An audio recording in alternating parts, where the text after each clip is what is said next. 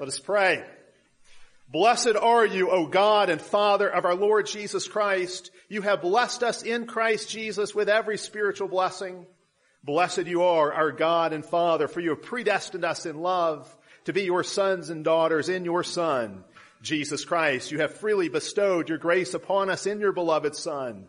You have made known to us in all wisdom and insight the mystery of your will, the plan to unite all things in Christ. You have sealed us with the promised Holy Spirit, the guarantee of our inheritance.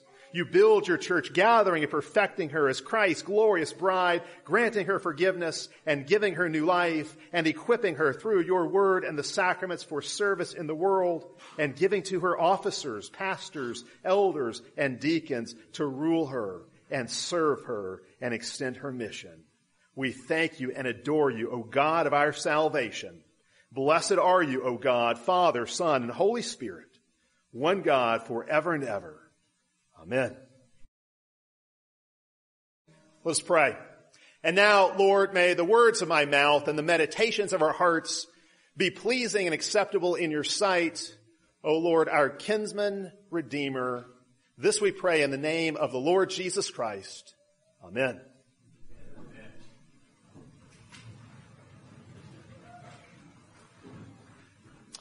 So we're looking this morning at the parable of the Good Samaritan. It is one of the most famous stories in the history of the world. It continues to be well known even in our biblically illiterate age. We have Good Samaritan laws to protect those who try to help people in need. We have children's stories like The Little Engine That Could, which is based on this parable. Politicians as diverse as George Bush, Barack Obama, and Donald Trump have all invoked this parable in their public rhetoric. The Good Samaritan has become a kind of stand-in or symbol for anyone who's seeking to do good, for anyone who's seeking to show mercy. We label them a Good Samaritan. That's just part of our cultural speech, our cultural vocabulary. And that's why we're looking at this story today. It's really a story about mercy, about compassion. We ordained 2 men to the office of deacon today. And really, in a lot of ways, this sermon is a charge to them, because deacons are assistants to the pastors and elders in the church. They can wear many different hats. But if you look at what the first deacons who are ordained in the New Covenant in the church, we could say, in Acts chapter 6, you find that it is particularly this calling to show mercy, to serve as official agents or instruments of the church's compassion. This is one of the chief responsibilities of deacons. This is why we have deacons, to lead us in this way. They do other things as well, but this is one of the central functions of the diaconate. But really, I want you to understand, this is for all of us, a message for all of us, a charge for all of us. Showing mercy is really a responsibility that all Christians have. And so this story really is for all of us. This charge is really for all of us. Now, I think a lot of times this story is read in kind of a shallow way. Not that it's unhelpful if you read it this way. It just doesn't go far enough. The story is very simple, and it's read sometimes in an overly simplistic way. You got a man who falls into trouble, you got 2 religious guys who pass him by, and then this total stranger of a different ethnicity stops and shows him mercy. And so now go and do likewise. Go be a good neighbor. And so it's this neat little story with a moral lesson attached. And certainly there's a lot of good that comes from reading it that way, but I don't think that goes far enough. This is not just a simple morality tale. This is not like Aesop's fables. The parables of Jesus are quite different from that kind of genre. They work at a much deeper level. So let's look at this story more deeply, and we'll see exactly what's going on here. What happens? You have a lawyer, so an expert in the Jewish law, an expert in the Torah, the law of Moses, comes to Jesus wanting to trap him. That's his motivation. He wants to trap Jesus. He asks Jesus, "Teacher, what must I do to inherit eternal life?" Probably expecting Jesus to say something negative about the law that could get Jesus into trouble. Jesus returns volley with a question of his own. What's written in the law? How do you read it? And then the lawyer gives a summary of the law, and he gets this right. It's the same summary of the law that Jesus usually gives. Love God and love neighbor. He's quoting from Deuteronomy 6 and from Leviticus 19, two texts from the Torah that really summarize the essence of the law's demands. And Jesus agrees with his answer. He says, great, that's correct. Do this and you will live. If he will faithfully fulfill the law, if he will keep covenant with God, if he will obey the love commands, he will inherit eternal life.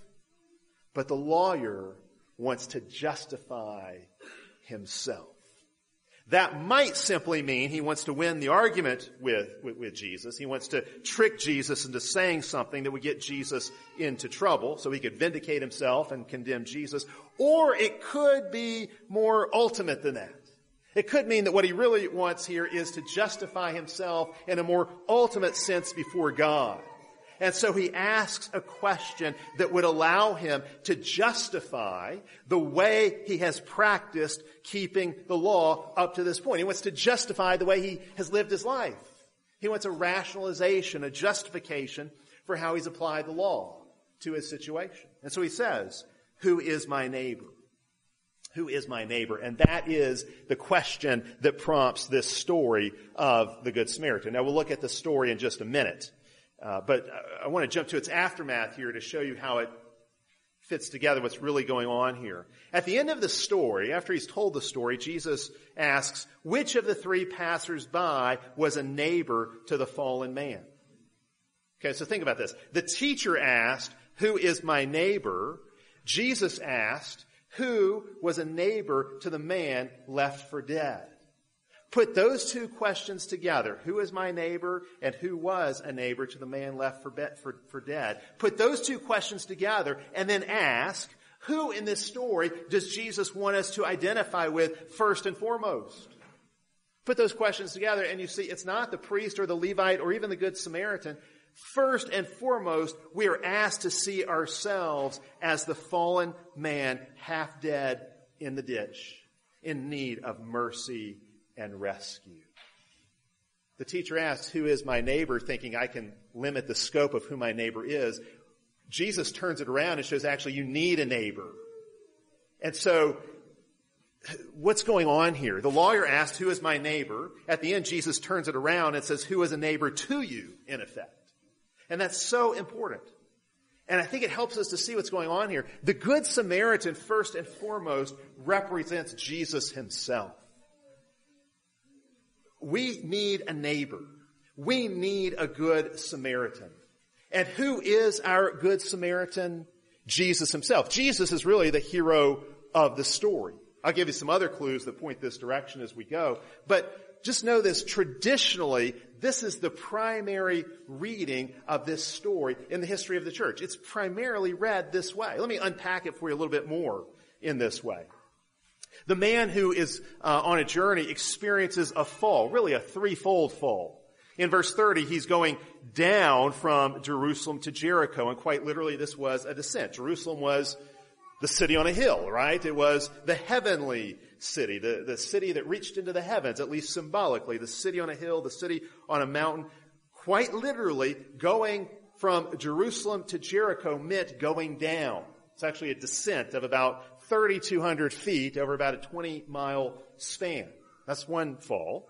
Further, he's traveling eastward. Think about this. Jerusalem is like another Eden. Eden, of course, was also on a mountain. But Jerusalem is the garden city. It's like a renewed Garden of Eden, as it were. When Adam and Eve were expelled from the Garden of Eden, they were sent out eastward. When Cain sinned, he was driven even further away from Eden in an eastward direction into exile. This too is a kind of fall. So this man, he's traveling away from Eden, away from Jerusalem. He's now on the outskirts of the promised land, entering into exile, as it were. And then, of course, the man falls among thieves. Thieves who strip him naked, which is a sign of shame and humiliation. They wound him, leaving him half dead. He's been abandoned. He's all alone. He's left to just bleed out and die. That is how Jesus wants the lawyer, and I would say all of us, to see ourselves. That's our situation. We're the man half dead in the ditch. We need a neighbor. before you can go be a neighbor, you need Jesus to come be a neighbor to you. In fact, you could say the man in the ditch could really serve as a kind of symbol of Israel's condition in exile and under the curse. Israel's condition as Jesus comes to her. And so now unpack the story further. What happens here? Can the temple save Israel? The temple ministry? Can what happens at the temple save Israel? No. You have a priest who ministers at the temple, who sees the man and passes by on the other side. He's going to serve in the temple. And in fact, he probably doesn't help the man in the ditch because that man may, after all, be dead. And if the priest touches a dead body, he will become unclean and he won't be able to serve in the temple. The priest has no mercy. True mercy can't be found in the temple system. What about the law? Can the law save Israel? Well, no. You have a Levite, a teacher of the law. And when he sees the man, he passes by on the other side as well. He too does not want to become unclean by perhaps touching a corpse. And so he doesn't show any compassion towards the fallen one. There's no mercy in the law itself for sinners. Now, in the terms of the progression of the story, what would a first century audience have expected to hear next? You've moved from a priest, which is kind of the highest office in Israel, to a Levite, which is sort of in the next ring out. After that, you'd probably expect a Jewish layman to show up in the story. But that's not what happens. There's a twist here. There's a wrinkle in the story. The story takes a shocking turn. A certain Samaritan was journeying and saw the man, came to him, and had compassion on him. A Samaritan, a member of a people group hated by the Jews. In fact, you could really say the Samaritans were the most hated group. The Jews hated a lot of people, but they especially hated the Samaritans. The Samaritans were viewed as a miserable half-breed from the north. They were the dregs of the earth. The Jews were certainly victims of racism, but they were also racist themselves, and they despised the Samaritans. They wanted nothing to do with the Samaritans. Anytime there's an encounter with Samaritans, like, say, Jesus and the woman at the well in John chapter 4, it's a big controversy. It's a scandal. The Samaritans were half-breeds. They were the result of Jews intermixing and intermingling and intermarrying with Gentiles. So in terms of their blood lineage, they were compromised. Their religion was a compromised mashup of Jewish and pagan elements, taking some elements from Judaism, but mixing them in with the pagans who lived in that same area. And while there were probably some Samaritans who could be counted as true believers in the true God, none of them would have been accepted by Jews. Jews considered them all unclean and despicable. And so the moment the Samaritan enters this story, it becomes a racially charged story. There is a racial element to this story that we should not miss. It's one of the things that made the story so scandalous in its original context. Maybe that's been diluted for us because we don't understand all the dynamics. But if you can enter into the racial animosity that's there, then you can see just how scandalous it is. You have a Jew who's being helped by a Samaritan. An outsider is helping an insider. A person from the margins is ministering to someone at the center. Someone without privilege ministering to someone with privilege. Someone who's unclean ministering to the clean. I don't really know that there's any analogy that can quite capture, but maybe it'd be like a black man stopping to help a white man on the side of the road at the height of the Jim Crow era.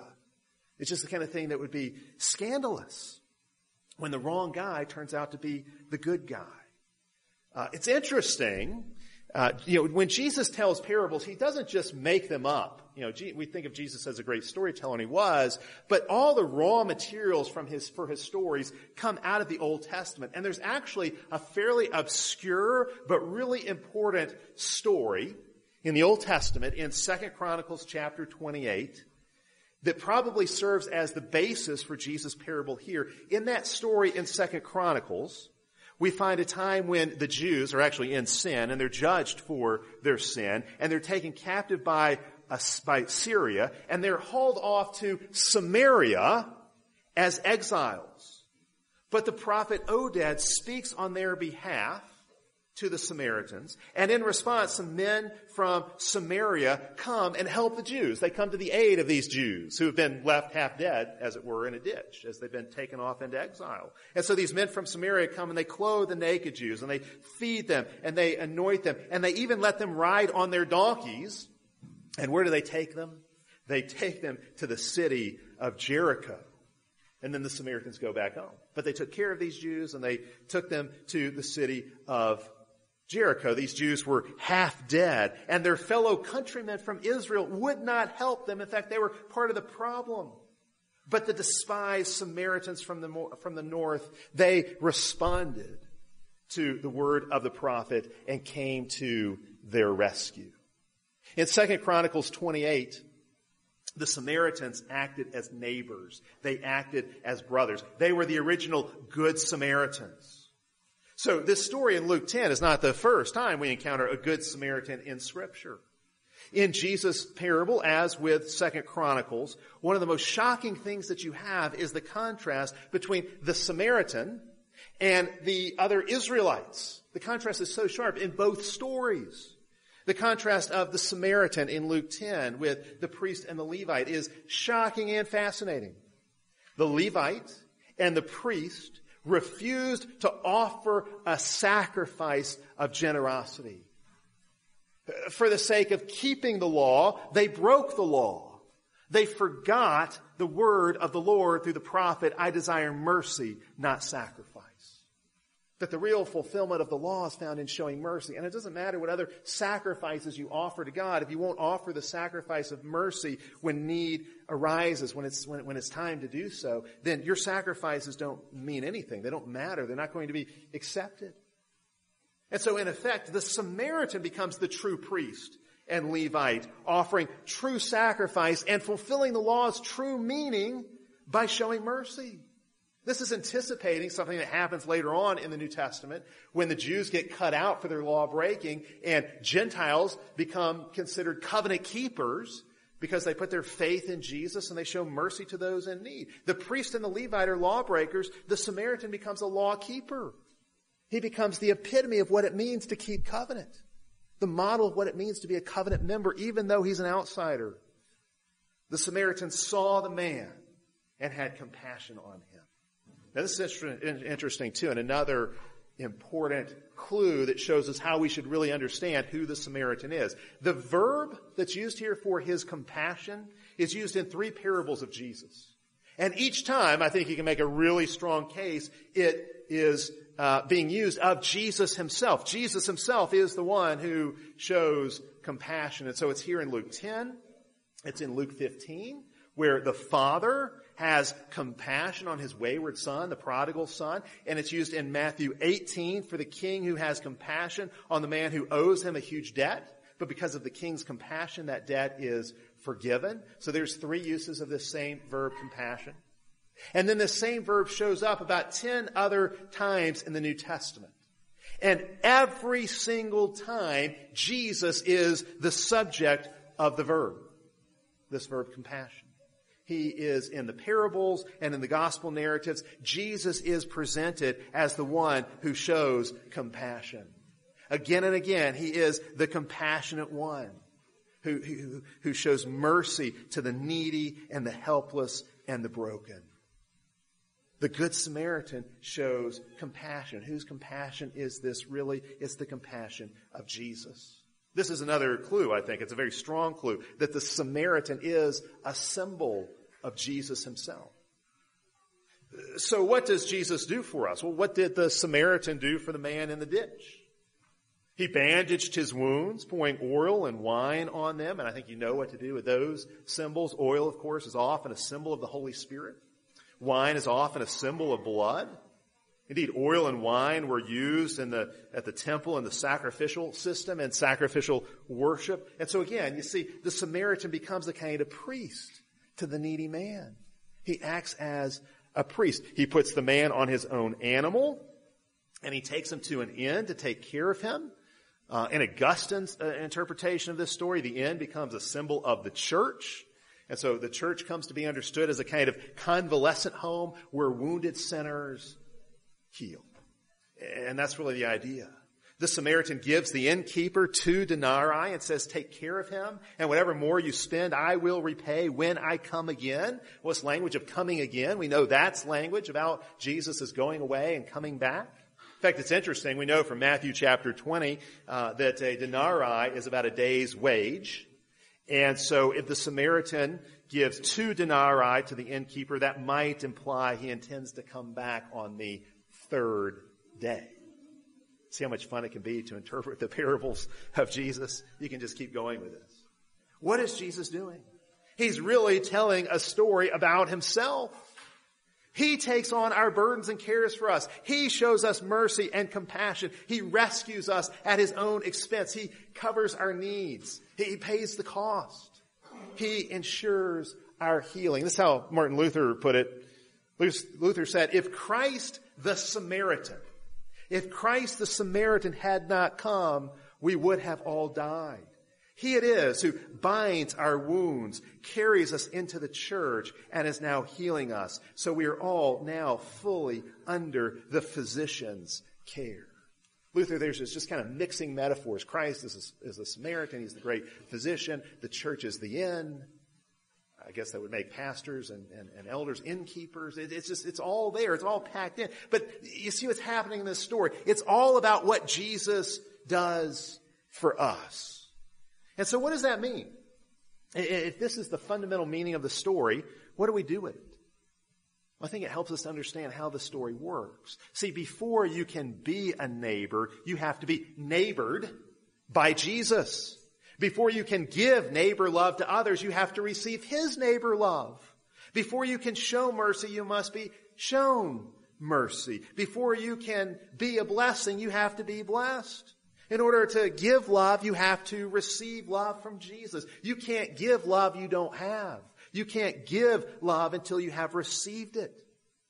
You can't give what you don't have, so you have to receive from Jesus before you can give to others. You can't help others unless you are first helped by Jesus himself.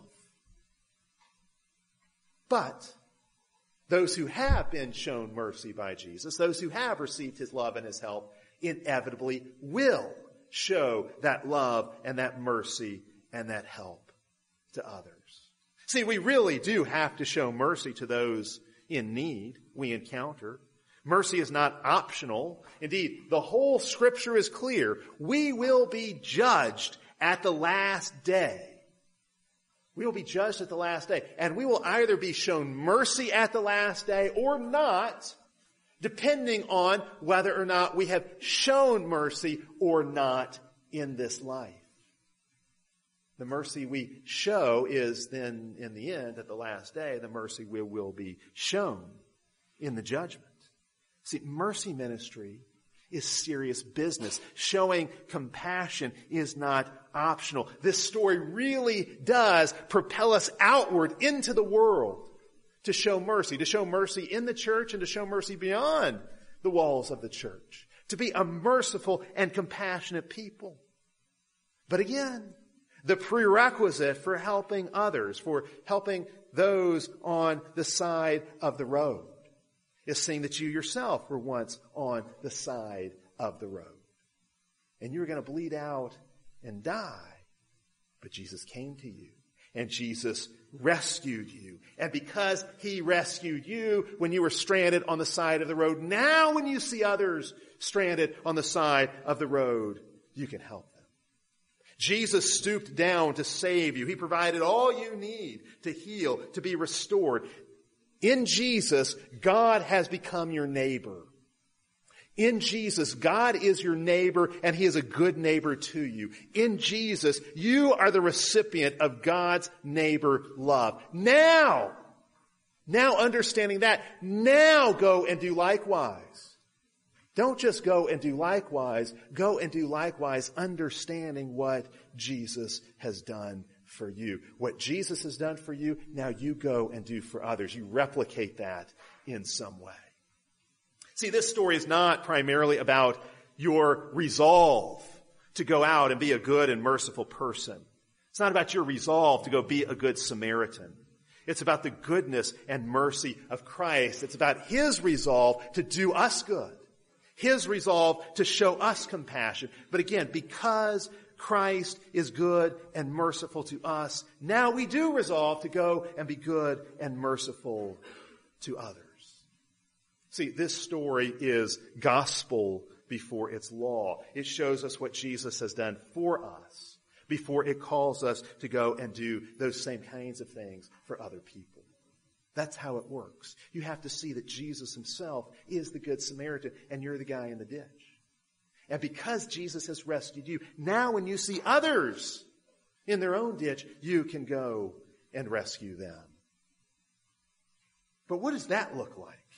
What does it look like to go and do likewise? If we're going to carry out this parable, knowing what Jesus has done for us, and now we want that same love and mercy and compassion we've been shown to flow through us out towards others, what does that look like? Let me sketch it for you in a few directions.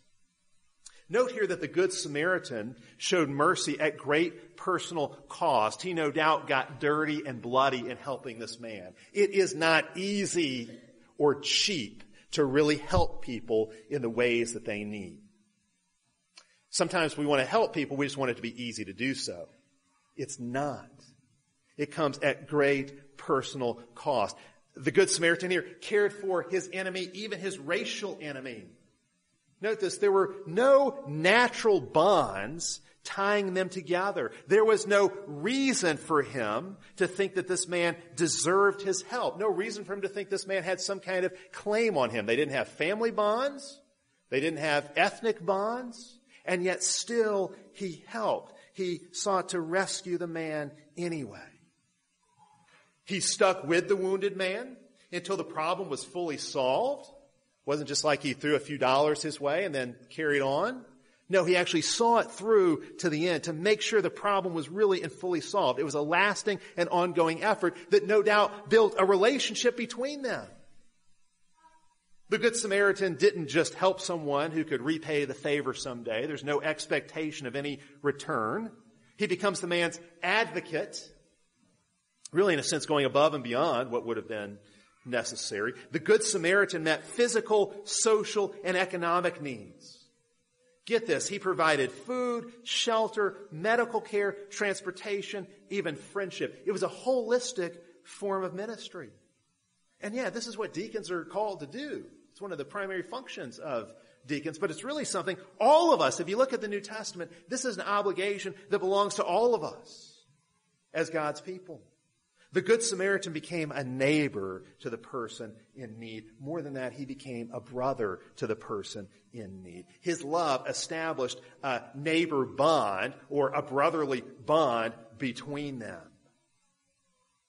Now, obviously, this would not be something you could ever do for everyone. You can't help every last person on the planet. We are finite, and it's not a sin to be finite. We all have our limitations, and we all have all kinds of other demands and obligations placed on us in addition to this one, to show mercy and compassion. But we cannot neglect the call of the Jericho road. Mercy ministry is integral to the life and the ministry and the mission of the church. It's not just an optional extra. It is integral. It's intrinsic to what we're all about as God's people. See, the parable shows us what neighbor love and mercy really look like. Again, go back to the lawyer's question that prompted the story. That question, who is my neighbor? Why does he ask that question? He asks that question because he wants to limit the scope of his obligation to love. He knows the law says, love your neighbor. Well, he wants to limit the demands of the law, limit his obligation to love. The law calls for love, but he wanted to use the law really as an excuse for not loving certain people. And he certainly didn't want to love Samaritans. Sure, that's why Jesus picked out the Samaritan and made him the hero of the story, because this man probably despised Samaritans. What the lawyer wants to do is gerrymander a definition of love around those he's already got an affection for, those who are just like him and therefore will be easy for him to love. It's like he's going and looking for the fine print in the Torah that would justify all his prejudices. So he only has to love people like himself. But the reality is, if you only love people like yourself, that's really just self-love spread over a wider area. That's not adequate. That's not the kind of love the law calls us to. It's not the kind of love Jesus calls us to. Jesus wants us to make neighbors. That is, to form bonds of neighborly love, even with people very different from ourselves. And so Jesus turns the lawyer's question around. It's not, who is my neighbor? With an aim to limiting obligation. It's, am I a neighbor? And I see the fullness of my obligation. Am I being a neighbor to others around me in the way that I should? Do I see that my neighbor could be anyone that God puts in my life's path? As I walk through life, as I go on my way, my neighbor could be anyone God brings across my path. The lawyer wanted to trap Jesus, but Jesus actually traps him. He wanted to trap Jesus with the law, but Jesus actually traps him with love. Because Jesus tells a story where it's impossible for the lawyer to escape the right conclusion. That's what master teachers do, right? They lead their students to the answer where they see there's no other way. This has to be it. That's what Jesus has done here. This lawyer wanted to gather evidence so he could condemn Jesus as a lawbreaker. Instead, he gets exposed as a lawbreaker himself. The law crushes the lawyer. He realizes he's not loving this way. He wanted to justify himself, but he ends up condemned. We can't do what the lawyer does here. We should not seek to limit the scope of those we are to love. The truth is, our neighbor can be anyone. We don't get to pick our neighbors. God does that for us. And our neighbors have claims on us. Like the lawyer, we can look for ways to limit the scope of our obligation. I think we do this a lot. I think we have a tendency to do this a lot. Liberals do it. Political liberals, cultural liberals. Liberals tend to pass by on the other side of the road when they see a need because they expect the government, the state, to take care of people's needs. And so they look for a statist solution. And so they can rationalize not getting involved because, hey, the government will do it. The state will do it. We've got programs to take care of that. But the reality is the evidence is mounting that many, if not most, government welfare programs actually make poverty worse, not better. We don't need the great society. We need more good Samaritans. We don't need a government social worker. We need a good Samaritan.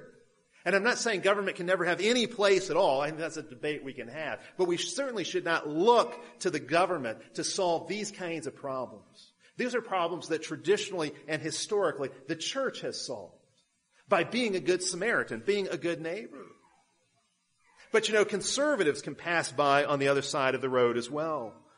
Conservatives rightly emphasize personal responsibility, but sometimes they can do so in a way that justifies non-involvement. And so conservatives can end up victim blaming. Oh, you're poor? Well, you must be lazy. It's got to be your fault. There's no other explanation for your poverty. Oh, you're half dead on the side of the road? Well, you should have been carrying a firearm. Don't you know your protection is your own responsibility? All right, we can actually do that. Conservatives need to be reminded, you are your brother's keeper. You are your neighbor's keeper. And you have received compassion, and so you should show compassion. You need to stay on the side of the street where the problem is. Stay on the side of the road where your hurting neighbor is. And no, you don't get to choose the race or the religion or the politics or the social class of your neighbor. Again, it's just whoever comes across your path and is in need. Love transcends all those barriers. We're to love all. We're to serve all. I actually believe this story is incredibly important and incredibly timely for our culture. I actually believe the story of the Good Samaritan contains in itself all that we need to fix everything that's wrong with our culture today. The parable of the Good Samaritan holds the answers. It holds the solution to all of our modern political and racial divides. Everybody can see how divided we are in our nation. Racially, politically, culturally. What do we do about it? I think this story is the answer. A nation full of good Samaritans would be a nation at peace, a nation full of peace. If the church was full of good Samaritans, our nation would be transformed. When we go and do likewise, those divides, those divisions will be healed. When we go and do likewise, our land will be transformed. Our families and our churches should become laboratories of love. Laboratories of love where we work out solutions to the problems we face, where we work out ways to help others in need. Not just loving those we choose to love, not just loving those just like ourselves, but loving those God gives us to love. The sample of humanity God gives us, as Chesterton puts it. Those people in your life that are lonely, that are needy, that are hurting. There's all kinds of needs out there besides just financial needs. There are a lot of people who are very well off financially, but they're hurting in all kinds of other ways. They're in their own ditch. It's not a financial ditch. It's some other kind of ditch, but they're bleeding out. We need to ask that God would give us eyes to see those needs, that our spiritual antenna would be up, that we would receive those distress signals and know where we ought to run. With the anointing balm, the healing power of the gospel. And finally, consider this. That route from Jericho to Jerusalem is a well-trod path in the Scriptures. And it's a pathway that especially has to do with conquest. So, for example, the journey of Joshua, when Joshua was leading Israel in to conquer the promised land, to conquer the land of Canaan, this is the route he took, from Jericho to Jerusalem. You know, it's also the route that Jesus takes. You look at the Gospels, you find as Jesus was going to Jerusalem to be crucified, he passes through Jericho. He follows that same route, that same itinerary. He stops off in Jericho, makes a stop and stays there. He follows the Jericho road. And of course, that pathway for Jesus is a pathway for victory, just as it was for Joshua before him. But now it's a victory, it's a triumph that will be won through compassion and through sacrificial love. Yes, Jesus will go from Jericho to Jerusalem to triumph totally. He will triumph over sin and death, but he will triumph precisely because he shows mercy. Because that's what the cross is all about. It's the ultimate act of mercy, the ultimate act of compassion. He makes the whole human race into his neighbor and rescues all of us through his act of sacrificial love. Joshua followed the Jericho road to Jerusalem. Jesus traveled the Jericho road to Jerusalem. The church needs to follow that road as well. We need to hear the call of the Jericho road. We must travel the same path. The pathway of the cross, the pathway of love and of mercy. This is how we conquer. We will conquer, and the kingdom will come when we go and do likewise. When we go and do deeds of love and mercy. A church that does not care for the marginalized will itself be marginalized. That's God's poetic justice, as Tim Keller says. We don't care for those around us. God's not going to care a whole lot for us. But if we show mercy, if we pour ourselves out in deeds of love and kindness, then we'll conquer. A compassionate church will go forth conquering and to conquer. You want to see the world transformed? You want to see the culture healed and changed? Go and do likewise. Let's pray together. Father, we thank you for sending Jesus to be our good Samaritan, that he has come as our great deacon to show us mercy. He has come as our priest to teach us, to heal us, to restore us. We thank you for his sacrificial offering that makes us whole before you, that forgives our sins and cleanses us. We know by his stripes we are healed. Father, we were bleeding out, half dead in the ditch with no hope, abandoned, stripped naked and humiliated with nothing. but Jesus came to us. Father, when we see others who are in ditches of their own, half dead and bleeding out, may we go and do likewise. May we go and show them the compassion and mercy of Jesus. May we be agents of healing and restoration and reconciliation. May you do this in us and through us and for us, that your kingdom might come, that the whole world might be transformed, that the whole world might be as full of the knowledge of the Lord as the waters cover the sea. This is what we long for. This is our hope. This is our plea. In the name of the Lord Jesus. Amen.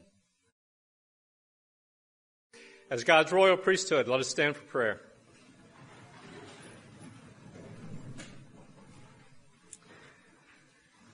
O Lord God, the heavens declare your glory, the earth your riches, the universe your temple. Yet of your own good pleasure you have created life and given happiness. You, Father, have made us who we are and given us what we have. In you we live and move and have being. Your providence sets our boundaries and wisely administers all events in our lives. We thank you for the riches of us in Jesus, for the clear revelation of him in your word, where we behold his glory. Father, you have blessed all of us with this church family, our brothers and sisters who surround us each day and gather today to sit at your table. Refresh us as we pray, strengthen us, and renew our zeal to live the lives that you have created us to live. Father, we thank you for Mike and Grady, ordained as servant leaders in our church today. You have blessed them with wisdom, compassion, and energy, and their leadership is a gift from you to this congregation. Indeed, you have graciously blessed us richly with our pastor and with our leadership here at TPC, and we praise you for them. Continue to watch over them, we ask. Father, you know the needs of this congregation, those who mourn the loss of family and friends, those who need work or better work, those who face important decisions and need your wisdom, those who seek marriage or children, those traveling, for marriages and families to be stronger and always loving, for Peter and John as they seek a clear path forward for Theophilus, for TPC as we consider expanding our facilities. We ask, Father, that you meet these needs as you best see fit. And Lord, we know that there are those in the congregation today, our family members, our friends who are sick and afflicted or have other needs, and we lift them up to you individually now.